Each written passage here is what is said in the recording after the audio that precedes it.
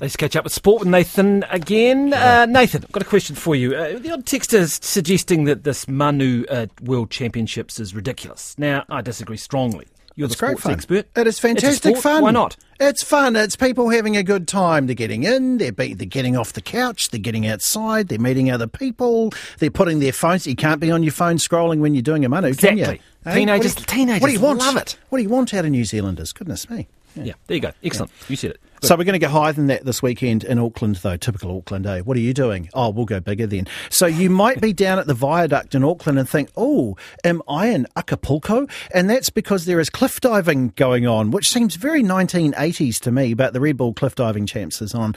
It's the big final that takes place. This thing that they are jumping off, 28 metres into the water, 28 metres high.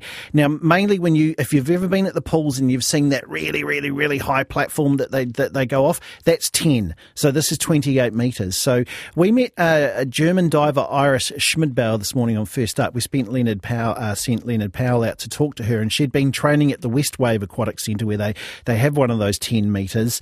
And, you know, when you think about it, the impact that they're doing, Leonard, it was actually quite cool. He asked her about the impact that it has on her body.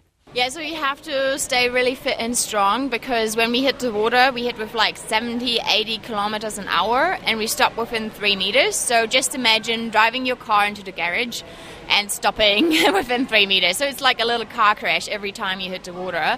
So you can't actually do that many reps of 20 meters. We only do like probably 4 dives in a training session. And you can't really do that every day either. So, I mean, if you have access to a 20-meter facility or 20-meter platform, then you maybe do high dives twice a week.